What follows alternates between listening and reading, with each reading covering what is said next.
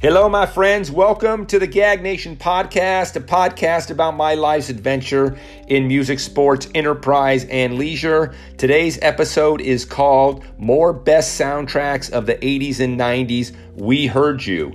The last episode, we talked about the best movie soundtracks of the 80s and 90s, and we got some great feedback from the listeners, but we also got some feedback saying, like, what were you guys thinking? You missed all kinds of stuff. So what we're going to do is we're going to go over some of the stuff that you guys felt like we may have missed. Scotty, he's going to be back. We get into it. I think you're going to dig it. I know it's been a while since we've been putting out episodes, but I got a few in the can that we're working on right now, and I think you're going to like it, especially if you are into music history. We're doing one on the best live albums of all time. We're going to talk about all kinds of stuff. Who is it? UFO, AC/DC, The Stones, Kiss, The Ramones, Neil Diamond, Hog August Night, Nirvana, Talking Heads, Stop Making Sense, U2, they did a couple of ones, Iron Maiden, Live After Death, Johnny Cash, and there's so much more. We're going to dissect it, we're going to talk about it, and we're going to let you know, the Gag Nation listeners, what the best live album of all time is. Also, the nominees for the Rock and Roll Hall of Fame were just announced, and we're going to do an episode around it and tell you who we think will be the next inductees. We're going to talk, but now we're going to talk about soundtracks. But of course, I got to do a little bit of housekeeping here.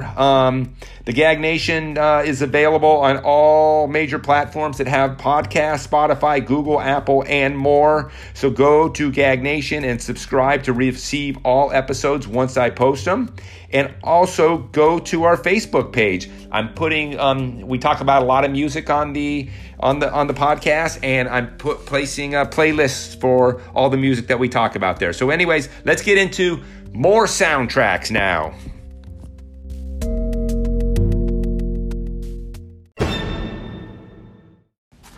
So, we did the great movie soundtracks of the 80s and 90s, and based on the feedback from the Gag Nation listeners, you really enjoyed it, but many of you felt like we had some major omissions. So, I'm bringing Scotty back out of retirement, and we're going to right the wrong. So, Scotty, you're back. Any thoughts on the Gag Nation listener feedback? Well, the Gag Nation listeners can be tough, Bill, but, can't make everybody happy, but again, we're going to see if we can right some wrongs here. I know. I mean, part of the deal is we don't want the episodes to be like 2 hours. We try to keep them under 45 minutes, so sometimes some stuff gets cut out, right? Yep. So just to recap what we covered on the last episode, I covered 3 movies: Grosse Pointe Blank, Dazed and Confused, and The Big Chill. And you covered Fast Times at Ridgemont High, Boogie Nights, and The Crow. Yeah, lots of love for Dazed and Confused. I got a lot of feedback from it. In fact, my brother-in-law, Mr. Russ, he's also the NBA expert. He loved the soundtrack. He actually went back and watched the movie again. And Jeff Hall, he also told me he loved it. He was into it. And his wife, Dee Dee, she actually loved that we covered the Crow soundtrack. I totally didn't expect that. Yeah, Dazed and Confused got a lot of love. But also, you know what? I got mentioned on The Matrix, which I never even considered. But, looking at it, looked pretty good. I know. I totally overlooked that one. At Rage Against the Machine, Marilyn Manson, Ministry is pretty heavy. But anyways, even some other feedback we got. Mona Mostow, she asked, where was Pretty in Pink? And it was one that we considered, right? Yeah, it did. And we did talk about it briefly.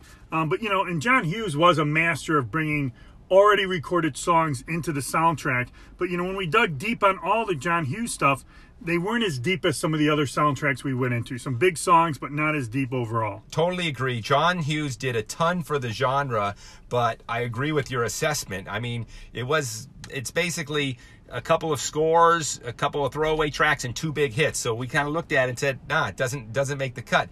But one thing we kind of got hammered on was no mention at all or considering a Valley Girl.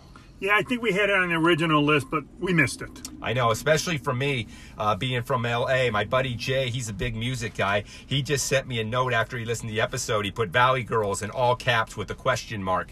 Don Bronze, the leader of the 80s cover band Flashback Heart Attack, he said the 80s begins and ends with Valley Girl. And Jeff Hall, or better known as Halsey, he gave me a shit sandwich. He complimented me on the episode, and then he slapped me for not even mentioning Valley Girl.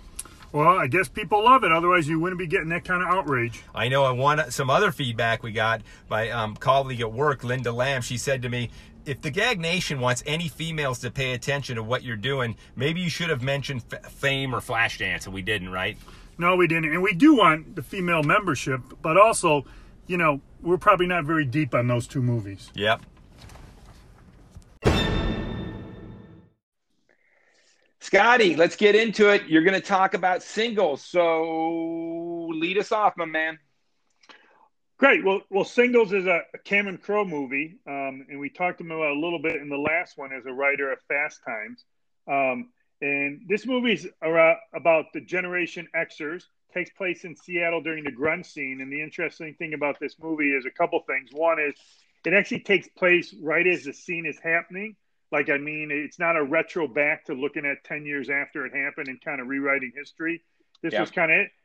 A lot of musicians in the movie, like the guys from Pearl Jam, Chris Cornell.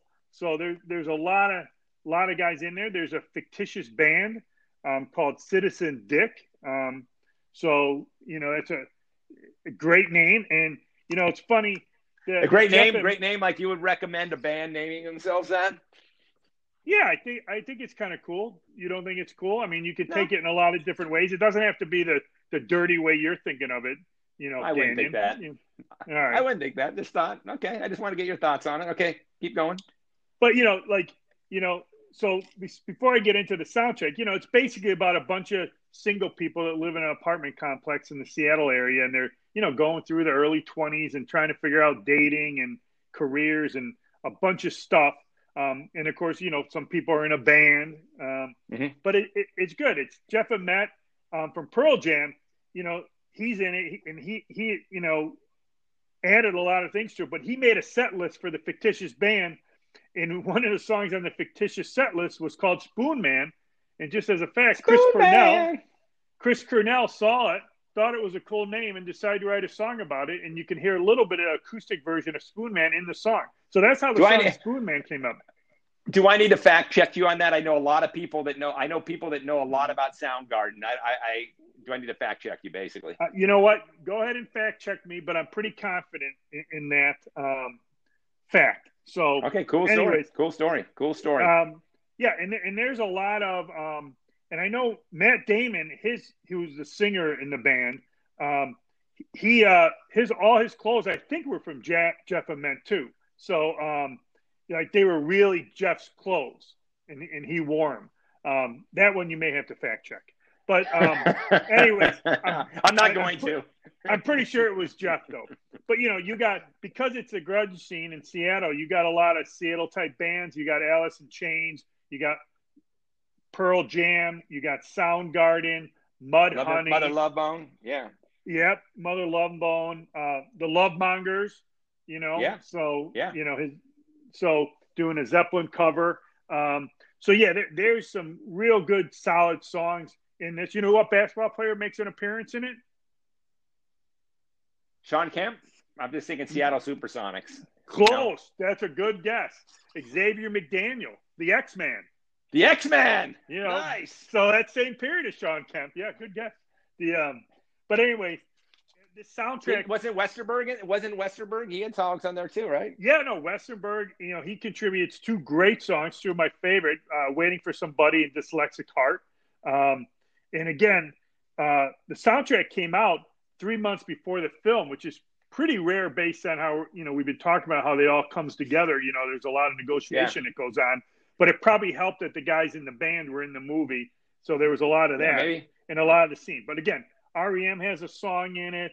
Muddy Waters, Sly and the Family Stone, the Cult, She Sells Sanctuary. I know one of your favorites.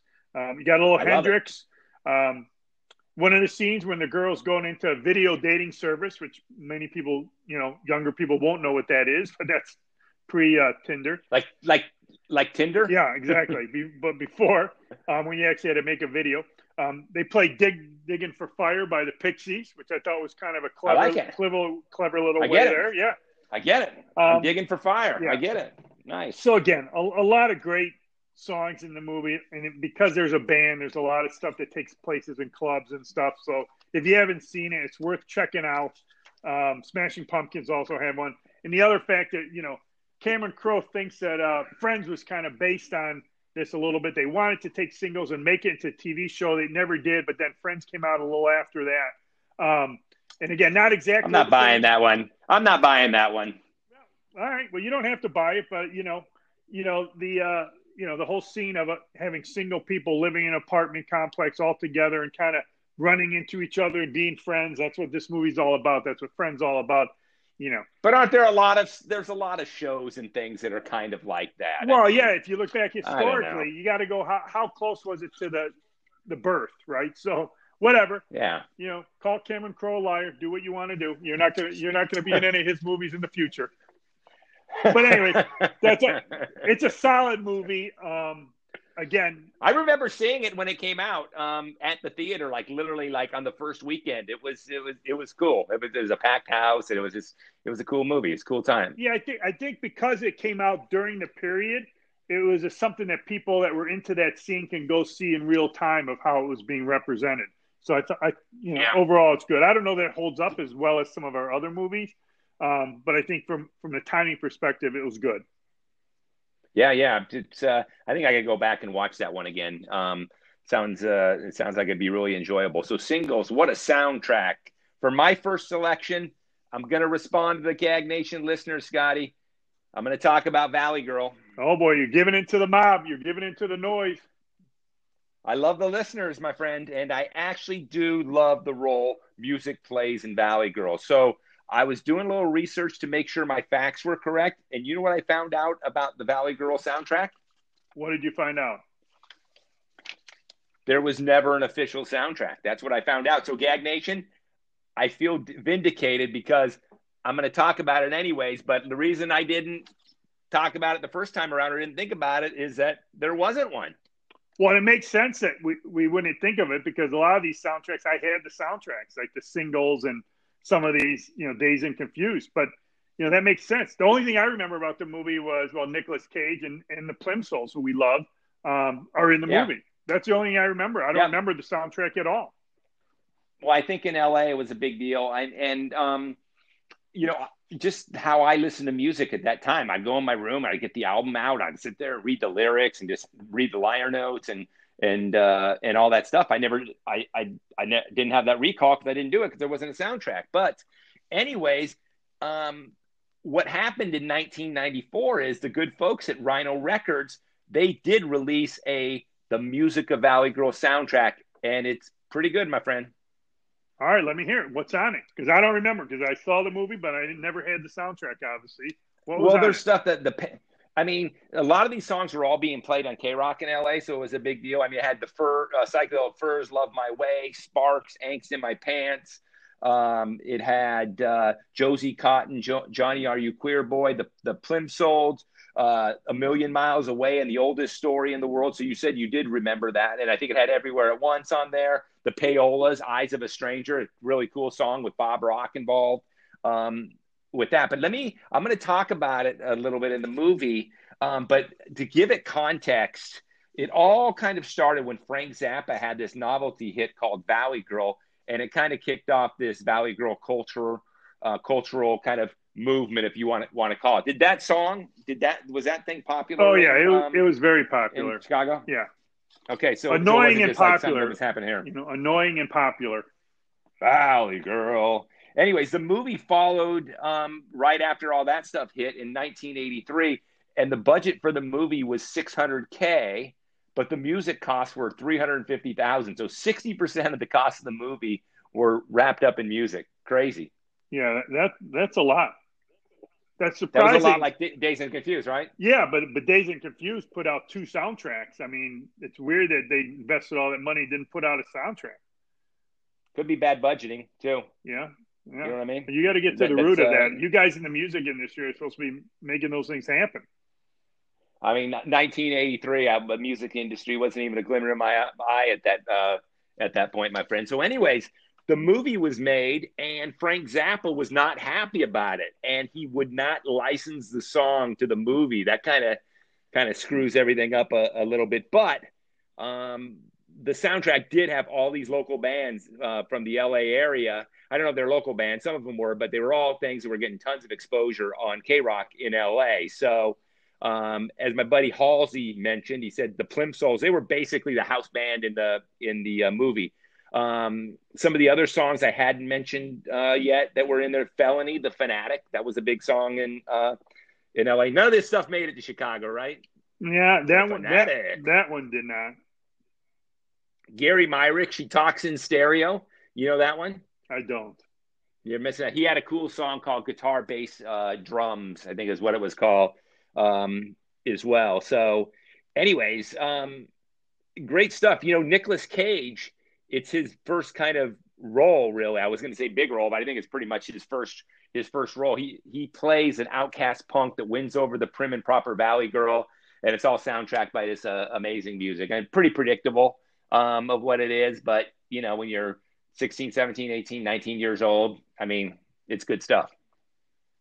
Yeah, I just remember loving seeing the Plimsouls because at that point I'd never seen them, and I was a big fan. Well, there's a good scene in there. It's a great scene where Nicolas Cage, he basically gets dumped and he drowns his sorrow at the bar to the Plimsouls playing Oldest Story in the World, and it just sets the tone perfectly. So, look, you're talking about the Plimsouls. You probably remember because of that. Yeah, no, I love Peter Case. Yep. What about the Plimsouls? You just like Peter Case? The other guys don't matter? No, they did, but you know, they only had a couple albums, and then Peter was solo. So, All right. So I know they were a million miles away. But one last thing on the music. In the end credits, there was a mention of The Clash, The Jam, Culture Club, but these songs never made it in the movie. They had problems acquiring the rights, and at the last second, they just dubbed other songs in. So it kind of explains why the soundtrack didn't happen. You know what I mean? yeah, I guess they really probably didn't nail down everything they needed to nail down, right? I mean, the movie was coming out, and they couldn't wait. Yeah, they were probably just scrambling at the end, and they were saying, well, we haven't got the soundtrack out. And the studio executive probably said, screw the soundtrack, putting the damn movie out, let's go. Anyway, so Valley Girl, so we covered it. So, Scotty, we're back. What's up next, my friend? Well, one of my favorite movies, High Fidelity. So this didn't make the cut last time because it was just borderline 2000. But it was filmed in 1999, so we're in. Yeah, we're taking some liberties there. So, anyways, this movie's all about, takes place in Chicago, even though the book took place in London. And what it's really about is a guy's failed relationships. But what makes this a great movie soundtrack is it takes place, he owns a record store in Chicago. So there's music all over the movie.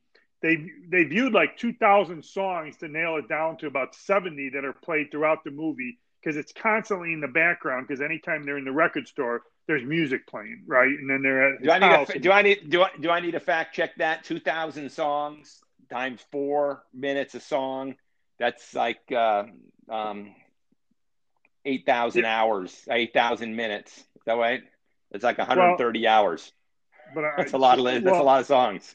Well, it doesn't mean they have to listen to every song. I could pick songs for a movie without listening them all the way through. So, and songs don't get played all the way through. But anyways, it's more the mood of the thing. So, anyways, so in this movie, he's going through all his relationships, and he uses music as a big key to why they failed, etc. And certain songs remind him of certain things, and there's scenes where he's going through and he's got all his albums and he's trying to put them in different orders. And there's a lot of stuff going on. And, Bruce Springsteen makes a cameo in it about a dream because he thinks he can help him with his female relationships. The boss has a lot of answers, I guess. But anyways, so it's really good. What's happening is in this movie is one of the things that we do all the time, and it's a big part of the Gag Nation, is one of the things they do in this movie is because they work in a record store, Bill, and you know people that have worked in record stores, right? Oh, I do. They're an acquired taste. Yeah, for sure. Well, they have a lot of opinions, right? And so there's a lot of opinions. But one of the things is when you have a lot of opinions, you come out with stuff like we do on Gag Nation, and it has, they would come out and say top 5 songs that open a debut album, right? And then they would list them off and they would banter about it just like music geeks do, like we do and stuff. Yeah, so we get that, Scotty, because we do stuff like that. But just for the listeners, I do need to kind of just explain it a little bit. I mean, have you known anybody that's worked in a record store for more than like like for a couple of years or something? Because they definitely have a character profile. Yeah, why don't you explain the character profile? Because I'm sure it's the same one I'm thinking of. I mean, they're basically like pained and suffering individuals. They basically have a PhD in music knowledge, and they just can't seem to understand why the general public has no clue about 95% of the amazing music that they know about. And to add injury to insult, they have to be polite to these mainstream customers that come in and they say things like, I think Bruno Mars is the best artist ever. And all they want to say is, actually, ma'am, he's not. He isn't even in the top 1,000. You just have no idea what good music is. I mean, that's what they really want to say. So that kind of just sums up what these guys are like. What do you think? Do you think that's an accurate assessment? I think that's an accurate assessment. I would say that, maybe at one point you and I were like that in our lives. We would do that. But I would also say now I think we're more in the mode of, hey, if the music makes you happy or it makes you think, God bless you. Go on and if it makes you happy, does whatever you listen. You want to listen to crap, go listen to crap. That's fine. That's fine. More power to you. That still sounds a little hostile, Bill. It sounds like you could still be working at the record store. But anyways, we love lists. Gag Nation loves lists. We love comparing things, right? And that's what they do a lot in this movie, and that's a lot of fun. And Jack Black is in it, and he's one of these pretentious record store guys, right? Someone comes in and they want to hear, Stevie Wonder, I just called to say I love you, and he says, go to the mall and buy that crap. We don't sell that here, right? Just like you said. So, but there's a lot of great music in the movie. You got all over the map because it's a record store. You got things from Dylan to Jackie Wilson to the Kinks to Lou Reed to Bow Wow Wow. They talk about Echo and the Bunny Man, Jesus and Mary Chain, Liz Phair. Yeah, love the Chain. But so there's a lot of song talking and talking about music in the movie as songs are playing in the background. So now they talk about how you file. So I got a question how you file records and things like that. So I have a question for you, Scotty. How many like CDs and records do you have? So I can just get context here. I don't know, CDs, 2,000 records now because I gave a bunch away when I bought CDs. I probably got about 400. Okay, so records. On your so we don't have all day. So, but on your CDs, what's your filing method? You do like chronological, you do alphabetical. What do you do? Yeah, alphabetical, genre? And then no, not genre, alphabetical.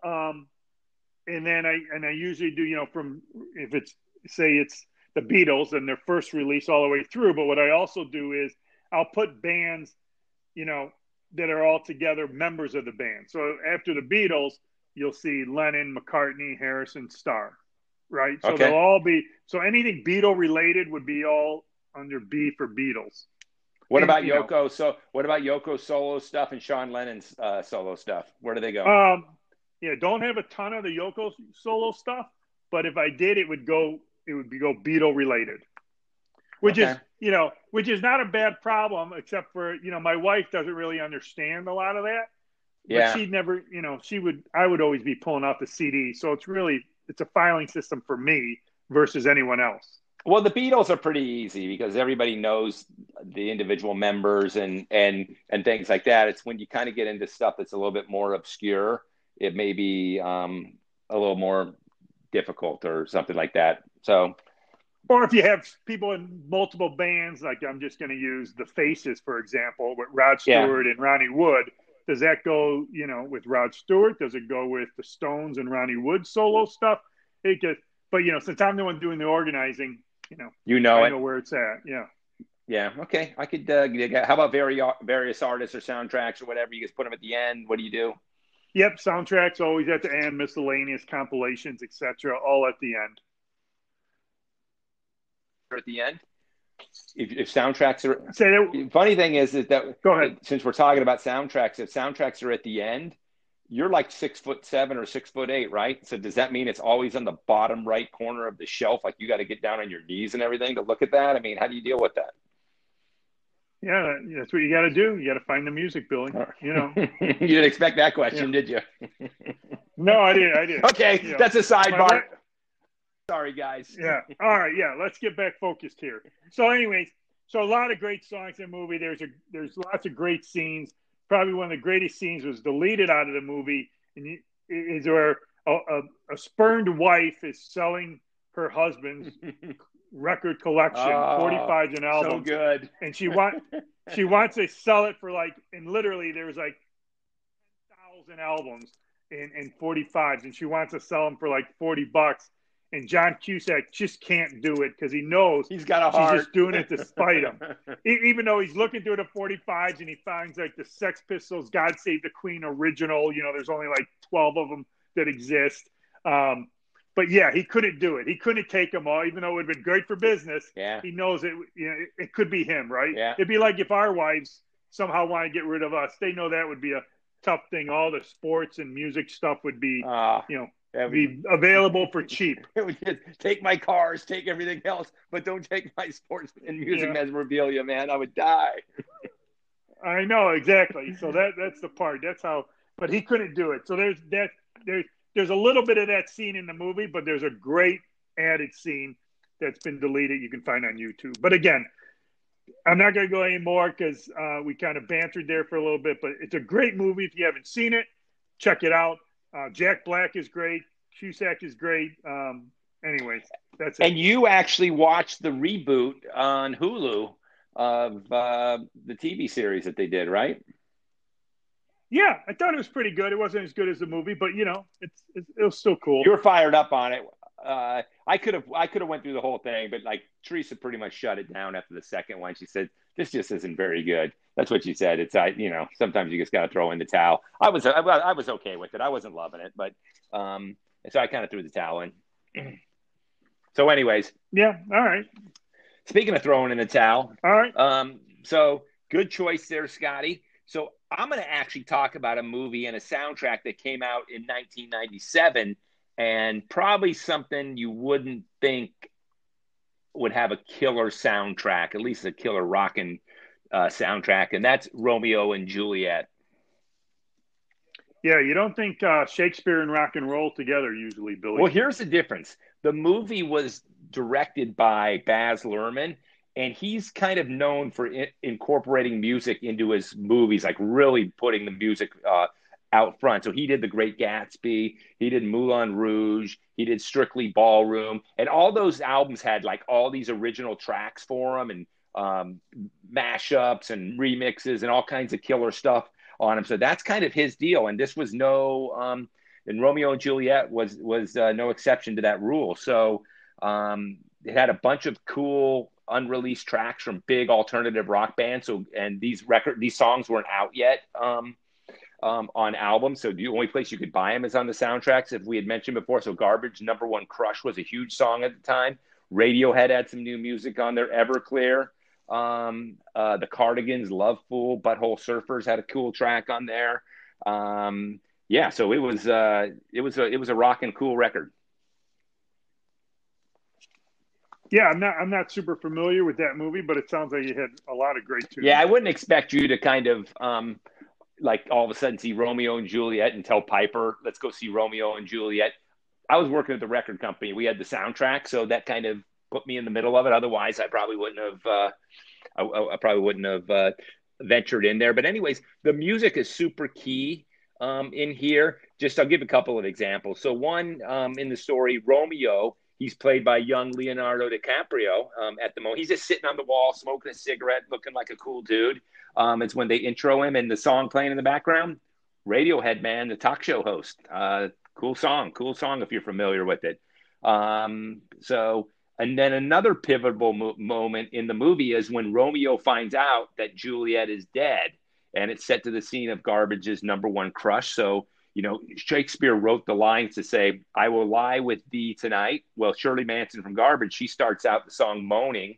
And then the first verse goes, "I would die for you. I would die for you. I've been dying just to feel you by my side, to know that you are mine." That's some pretty deep stuff, right? Yeah, it sounds like it. Shakespeare's a deep guy. So anyways, you got to check it out. It's a cool soundtrack.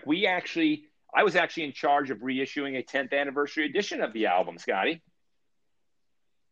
Yeah, how did that do on the It reissue? did pretty good. It did pretty well. I mean, the original album was like 4 times platinum, so it was huge. But there was also a volume 2 that kind of had a bunch of throwaway tracks on there. But it did have a cover version of Prince's "When Doves Cry," which was pretty cool. So we kind of added it on there, and then there was also Baz Luhrmann had this song called "Everybody's Free to Wear Sunscreen," and we kind of did an updated version. Have you heard that song before?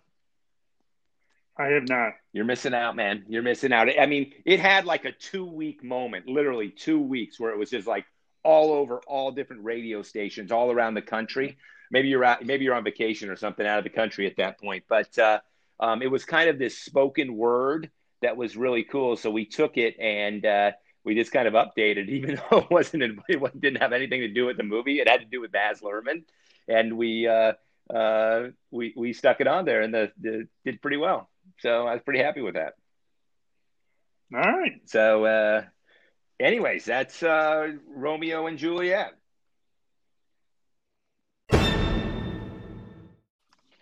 So, Scotty, when we're kind of going through all this stuff and deciding what we're going to, we almost had another big omission. So we have a late add to the program right here, right?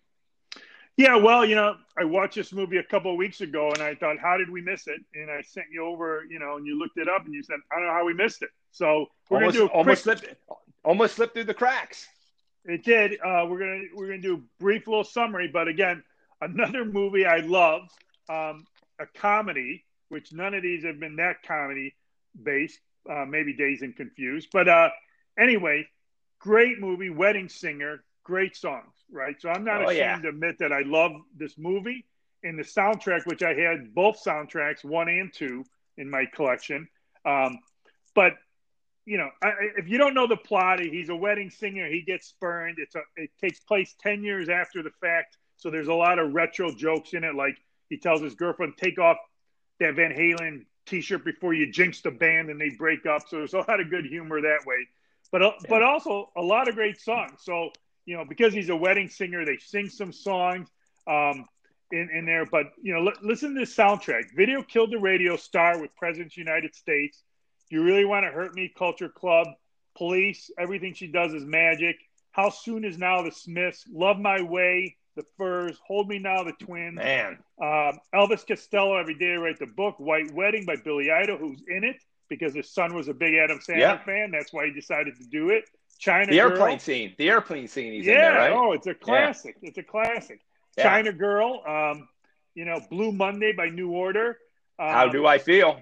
Yeah, I mean, and that's on soundtrack 1. The second album came out. It had Too Shy by Kajugugu, All I Can Do by the Cars, True, Space Age Love Song, Private Idaho by the 52s, Money by the Flying Lizards. Nice. Wow. So Dead or Alive, You Spin Me Round, Can't Get Enough, Depeche Mode, Love Stinks. So that's a lot. I mean, there's a bunch of killer songs. And there's a bunch of killer songs that weren't even on those soundtracks, right? That were also in the movie. Yeah, there's other great songs. The soundtrack actually went to number 5 on Billboard. So, I mean, it did really good. But again, we're not going to get too deep into that because there's a late ad, but we want to say, a good comedy, in my opinion. I'm not ashamed to admit it. And also killer soundtrack all throughout the movie. So I think here, usually what we do on Gag Nation, Scotty does one, I do one, Scotty does one, I do one. But because of the late ad, Scotty's going to go back to back. So what's your next one, Scotty? Well, the one I originally had picked, which is solid, and it's Almost Famous, Bill. So, this one is Cameron Crowe's life story in a roundabout way. Okay, hold on a second here. You're like the president of the Cameron Crowe fan club to start out with here. But that's not true. But he has a lot of great music in his movies, whether it's about music or like, Vanilla Sky, etc. But keep going. Go ahead. Give it to me. So anyway, we talked Singles, Valley Girl, High Fidelity, Romeo and Juliet, and The Wedding Singer. Not what I would call critically acclaimed works of cinema, right? But I think Almost Famous, I mean, that was critically acclaimed, right? It was. It was on a lot of people's top 10 lists of movies of the year. Roger Ebert loved it. It got 4 Academy Award nominations. It did win for Best Soundtrack. So, we got that going for us. So Gag Nation, we're talking about Academy Award winners here. Wow, Scotty, we're going big time here. Well, and a couple of people in this movie have won Academy Awards. Frances McDormand plays his mom, and Philip Seymour Hoffman plays Lester Bangs, the famous journalist from Creed magazine. So killer. And they're both great in it, as you would expect. Kate Hudson's in it. So anyway, this is a movie about Cameron Crowe's life, right? Like he if you don't know it, at 18, he got to go on tour with some great bands, including Led Zeppelin, and he wrote articles for Rolling Stone. Got his first article, I think Bangs told him to review a Black Sabbath concert and etc. So anyway, it's his story, right, of how music changed his life. And there's some great scenes in it. Obviously, they follow this fictitious band. He does get to go and follow the band, this fictitious band, Stillwater. And, it's all about the band and the trials and tribulations of being in a band, trying to make it, etc. But musically, in the soundtrack, a lot of great songs. So there's a lot of classic. But hold on. Let me ask you about the plot there. I mean, think about it yourself. If you were 18 or 19 and getting to go on the road with like a rock and roll band that's starting to happen to cover them, I mean, how amazing that must have been for him. Well, right, and that's the whole thing. His mother didn't want him to go. Because I went as a parent, and my kid came to me and wanted to do that. It would the answer would just be no. It wouldn't even be. I wouldn't even discuss it.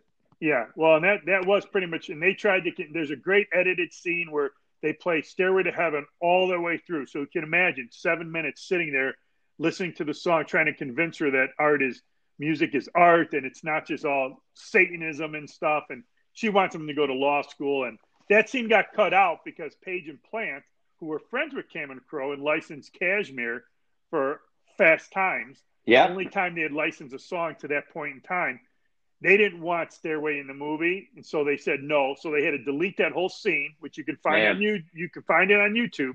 But they did license 4 other Zeppelin songs for the movie. So, anyways, So and again, a lot of early stars in it. Rainn Wilson's in it. Mark Marone's in it. Zoe Deschanel is in it. Jason Lee, Billy Crudup. So it's got star power on it. But again, back to the songs. There's just some great scenes. There's when his sister leaves home to go to Northern California. They're playing "America" by Simon and Garfunkel, which is a perfect pick for that scene. Mm-hmm. Yeah. She tells him to go look under my bed, and what's there is going to set you free, and he doesn't know what it is. He goes in there, and it's just a bag full of all her albums, and it's like classic after classic. Pet Sounds, Stones, Ya Ya, great live album. Zeppelin, Hendrix, Axis Bold as Love, Cream, Dylan, The Who. So it's just the Beatles. I mean, it's perfect, right? My brothers and sisters never left any records for me. They left and they took it all with them. Yeah, mine left some behind, but did all the Gag Nation, the Ganyons, did they all stay in the local area? Yeah, I guess they're within like a 5 to 10 mile radius. Is that local? Yeah, that's local. So some of my family moved out of the state, and I think when you're moving out of state, you probably left some stuff behind that you couldn't take. Yeah, valid point. But if I was moving, my records would make it, though, man. My records would be there. No, I hear you. Mine would too. So, anyways, there's a lot of great scenes and movies in this movie. Songs "Search and Destroy" by the Stooges is in the movie. Lester Bang plays it, and they keep telling him it's too early to play that song. And he says it's never too early, So, but probably the one scene in this movie, and I do love the scene with David Bowie, and they play "Waiting for the Man," the underground song, because the fans go nuts for him, and the Stillwater band gets kind of left behind and proves that Bowie's the man. But the classic. Well, he is the man. He is the man. Oh, of course he is. Right. Yeah. But I think that's just the thing about fame, right? Like at one point you think you're the hot thing going, and people are talking to you, and then Bowie walks into the hotel lobby, and nobody cares about you anymore, right? It's all about Bowie. But Yeah, the big scene is kind of, after there's a big meltdown with the band. They're not getting along. They're on the tour bus, and they start singing. One person starts singing "Tiny Dancer," the Elton John song, and it Hold me really, closer, tiny dancer. Yeah. yes, that's it. And then everyone starts singing along, and it's kind of an iconic moment because the tour bus rolls on the road. In the end, music's bringing them all together, and they're all singing loud, and they're back to having a good time and remembering why they're in the band and why everyone on the bus is involved in music, and so it's all good. Absolutely huge scene, because I think that song was not really that big of a song. I mean, I think it was a decently known song, but it wasn't like a big hit or anything. And I actually think that scene helped elevate that song to where it is now, Yeah, which is a popular song by Elton. Well, and I think people associate it with that scene if you've seen the movie, right? That's why you know it. And you're right; it was kind of an album track, and the song was probably 10, 15, 20 years old by the time it got in the movie. So it wasn't like, hey, this is a song written for the movie. And we've seen that in some movies, right, Billy? That you see that happen at times. That songs become iconic well after the fact because they're placed in a movie in a famous scene. You know when that song came out? It's probably in the 70s because it's on one of his early 70s albums. Yeah, 1971. Yeah. It was on Madman Across the Water. I do like that album. So isn't that crazy? 28 years later, something can be kind of totally revised. And now it's still like in the public consciousness now. It's crazy. Cameron Crowe's the man. Yeah, he is. And that's why the president of the fan club.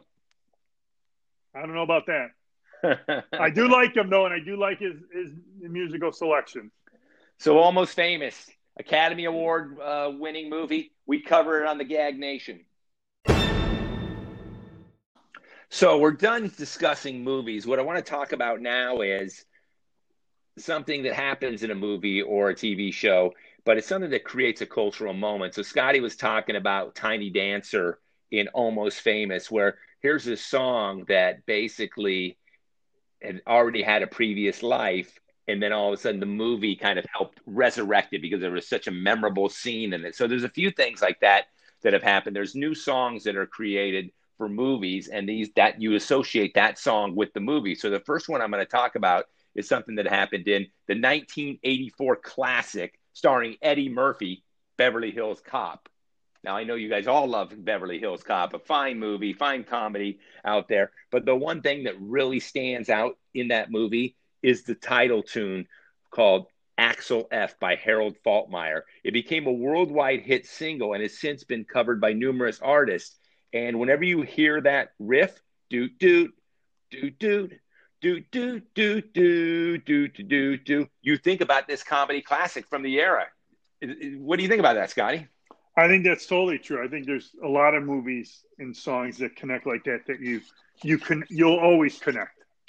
Yeah, for sure. So another one is Flashdance in 1984. It's not my thing, but it totally needs to be recognized for what it was. The lead track on there, What a Feeling by Irene Cara, just massive. And every time you hear that, you just think Flashdance. And that's it was kind of the same thing there. So the interesting thing about that song was that album was on the charts, and that movie just started becoming huge. So the album was actually on the charts for 9 weeks.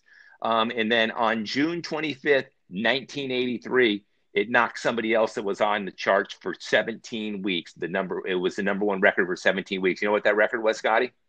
I have no idea. Michael Jackson, Thriller. So that was taken down by Flashdance, and then Flashdance remained on the charts for 78 weeks after that. It's crazy how successful that song was. So do you know who wrote the song, What a Feeling? Irene Cara performed it, but do you know who wrote it? Bill, if you're going to ask me a lot of Flashdance questions, you're going to need to get another guest host, I think. I'm not going to be very good at this. I thought you were the musical expert. I guess you have your wheelhouse that you're good there. But anyways. There's some gaps. Flashdance is a gap. Okay, well, Keith Forsey, does that mean he wrote the song? Does that name mean anything to you? No, it doesn't. Sorry. Wow, I'm gonna have to put you. I'm gonna have to put you at the end of the bench on this one. Anyways, Keith Forsey wrote a bunch of big hits for soundtracks in the '80s, but he wrote most of the songs on the Breakfast Club soundtrack, including "Don't You Forget About Me," that was recorded by the Simple Minds. But I have a story here. Here's the story: the band Simple Minds actually rejected the song from Forsey, so then they went to Billy Idol. They asked him, they asked Brian Ferry, they asked The Fix, and they asked Corey Hart. And they all said no. So then he went back and he pursued the Simple Minds again. They reluctantly agreed. They banged the song out in 3 hours. They just thought it was going to be a throwaway song and a throwaway movie. And as it turned out, the rest is history. The song in the movie became smashes and basically broke the band in America, which is just ironic because they're such a cool band with such a deep catalog and just such amazing music, but they're totally associated with that song. It's kind of a cultural moment as well, right? Yeah, that was definitely a cultural moment. So you actually have some cultural moments to speak about of some movies, right? Songs and movies. You want to talk about them? Yeah, and I think they're a little different than what you're talking about. You're talking about songs that were, first released in the movie and became big in a cultural moment. Right. I have a couple songs that were big hits beforehand, and later, many years after, like Tiny Dancer, became resurgent in the popular culture. Got a life of their own, a second life. Exactly. And some of them have re-entered the charts, etc. And I'm just going to go through a few, but, one of the ones that always sticks out for me is Reservoir Dogs, Stuck in the Middle with You, when he's got the razor blade out. And for anyone that's seen the scene, they know what I'm talking about. Yeah. That was a big hit, like in 72, I think. And now it's, resurrected in Reservoir Dogs in, the late 80s. So that's one of them. The Doors song, The End, that's in Apocalypse Now. Yeah, although that's not 80s, but I'll take it. Is it 80s? No. Who cares? 70s. Who cares? 70s. It's a great movie and a great song. And we can talk about it whenever we want. And it really gave the Doors a big resurgence, if you remember, in the 70s. That was one of the things. There was the book, too, and there was others. But it really brought the Doors had been broken up for like 8 years when it came out. So, I mean, those things big. More recently, another one that's probably, I think this is still 70s, Old Time Rock and Roll from Risky Business. Maybe that's 80s. But Tom Cruise dancing, Old Time Rock and Roll was out for a while before, Brought back the Tidy Whities, man. Brought back the Tidy Whities. Yep. And just a couple other ones. More recent one is Where Is My Mind? Fight Club. Yes. Rob Farrington, my man, he had actually texted me after the first episode and mentioned that song and that scene specifically. So that's one that really sticks out, for making a good match. And again, that song had been out for a while. And, Bohemian Rhapsody and Wayne's World, you can think of Miseru by Dick Dale, which came out in the 50s, and Pulp Fiction, when Travolta and Emma Thurman are dancing. Whole big resurgence of that type of music even. The king of the surf guitar. Yeah. Well, after that came out, all people were going like, who's Dick Dale? And people are getting into it again, and it became kind of a big hit again that everybody knows that song. You grow up in Huntington Beach, you know about Dick Dale, by the way. Yeah, a lot of the country, though, doesn't know about Dick Dale. I know he doesn't. If we ever go down to Balboa, I'll show you his house where he used to live. So anyways, those are just some of the examples of songs that really, many years after the fact, became cultural moments that people remember. And I think you can think of some like, Sopranos ending. Yeah, The Journey, Don't Stop Believing. I mean, that kind of resurrected that whole song. Right. Everybody knows that song, but thinks of The Sopranos. Baby Blue by Badfinger. Yeah. At the end of Breaking Bad. Mm-hmm. I mean, these are songs that got resurrected, and they recharted, most of them. Yeah. Yep. And I think the series 6 Feet Under, they had the song Sia, and the artist Sia, and the song Breathe Me. And that was an incredible ending to that one. My wife can't even hear that song without just thinking about that scene, and she almost breaks down into tears every time. Yeah, that's a underrated show, and if people are looking for something to watch during COVID, go dig that out. It's on HBO. Yep. They're fantastic. Yep. Absolutely. So anyways, did we right the wrongs in this episode, Scotty? I mean, people were kind of thought we didn't cover enough stuff, cover the things. I think we might have righted the wrongs. What are your thoughts on that? Well, we could always go on forever and ever with there's lots of options, but I think we got some good choices in here, and we did our best to cover the wrongs. And I know that we've been gone for a while, the Gag Nation, but Scotty and I have been working on some other episodes. We've got something on the greatest live albums of all time that's going to really probably help our female listenership. And also, the Rock and Roll Hall of Fame nominees just recently came out, and we're going to do an episode around that as well, right? Yeah, we may need more than one. There's a lot of opinions on that. Yeah, there's a lot of opinions, a lot of talk about it, the Rock and Roll Hall of Fame, and I'm sure a lot of the Gag Nation have their own opinions about it too. So if you got them, let us know there. So anyways, we've covered a lot of ground today, Scotty. Thanks for your efforts. Thanks for your research. Thanks for your knowledge. You do got to kind of bone up a little bit on your flash dance and your fame and all that kind of stuff, but I'll cut you some slack. Duly noted. It's a gap. it's a gap, and you'll wear that gap with honor. I like it, but we did cover 2 decades. So what can you do? We're gonna post some playlists up on the Facebook page. You want to listen to some of these songs that we had mentioned there. But anyways, always love spreading the knowledge with the Gag Nation here. So Scotty, anything in closing? Nope. Look forward to the next episode. Okay, so Gag Nation, that's it. The follow-up to the greatest movie soundtracks of the 80s and 90s, part 2. You heard it here. I want to thank you, Scotty, for your valuable insight. Hope you enjoyed it. I'm sure you had your favorites, and let us know what you think about what we talked about, or if you have any opinions at all, get ready to hear about the greatest live albums of all time and the Rock and Roll Hall of Fame episode. That's it, guys. Peace. I'm out.